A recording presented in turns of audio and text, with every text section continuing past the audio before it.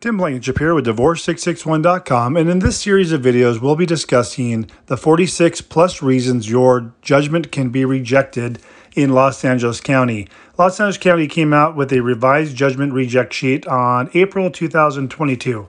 So we are going to go through each one of these individually as a separate video, all these various reasons your judgment can be rejected, so that you may, after submitting your judgment, if it is rejected, you can find a video that will hopefully help you correct it. Keep in mind, we are a full-service divorce solution here for all of California, not just Los Angeles County. A lot of these will apply. These reject items will apply to everywhere in California. They're not just exclusive to Los Angeles County. So if you're tired of messing around with your divorce case and you're looking for someone to help you finalize your divorce and your judgment was rejected or not, and you're just at some point in the divorce process, give us a call. We'd love to help. Tim Blankenship, Divorce661.com. Talk to you soon.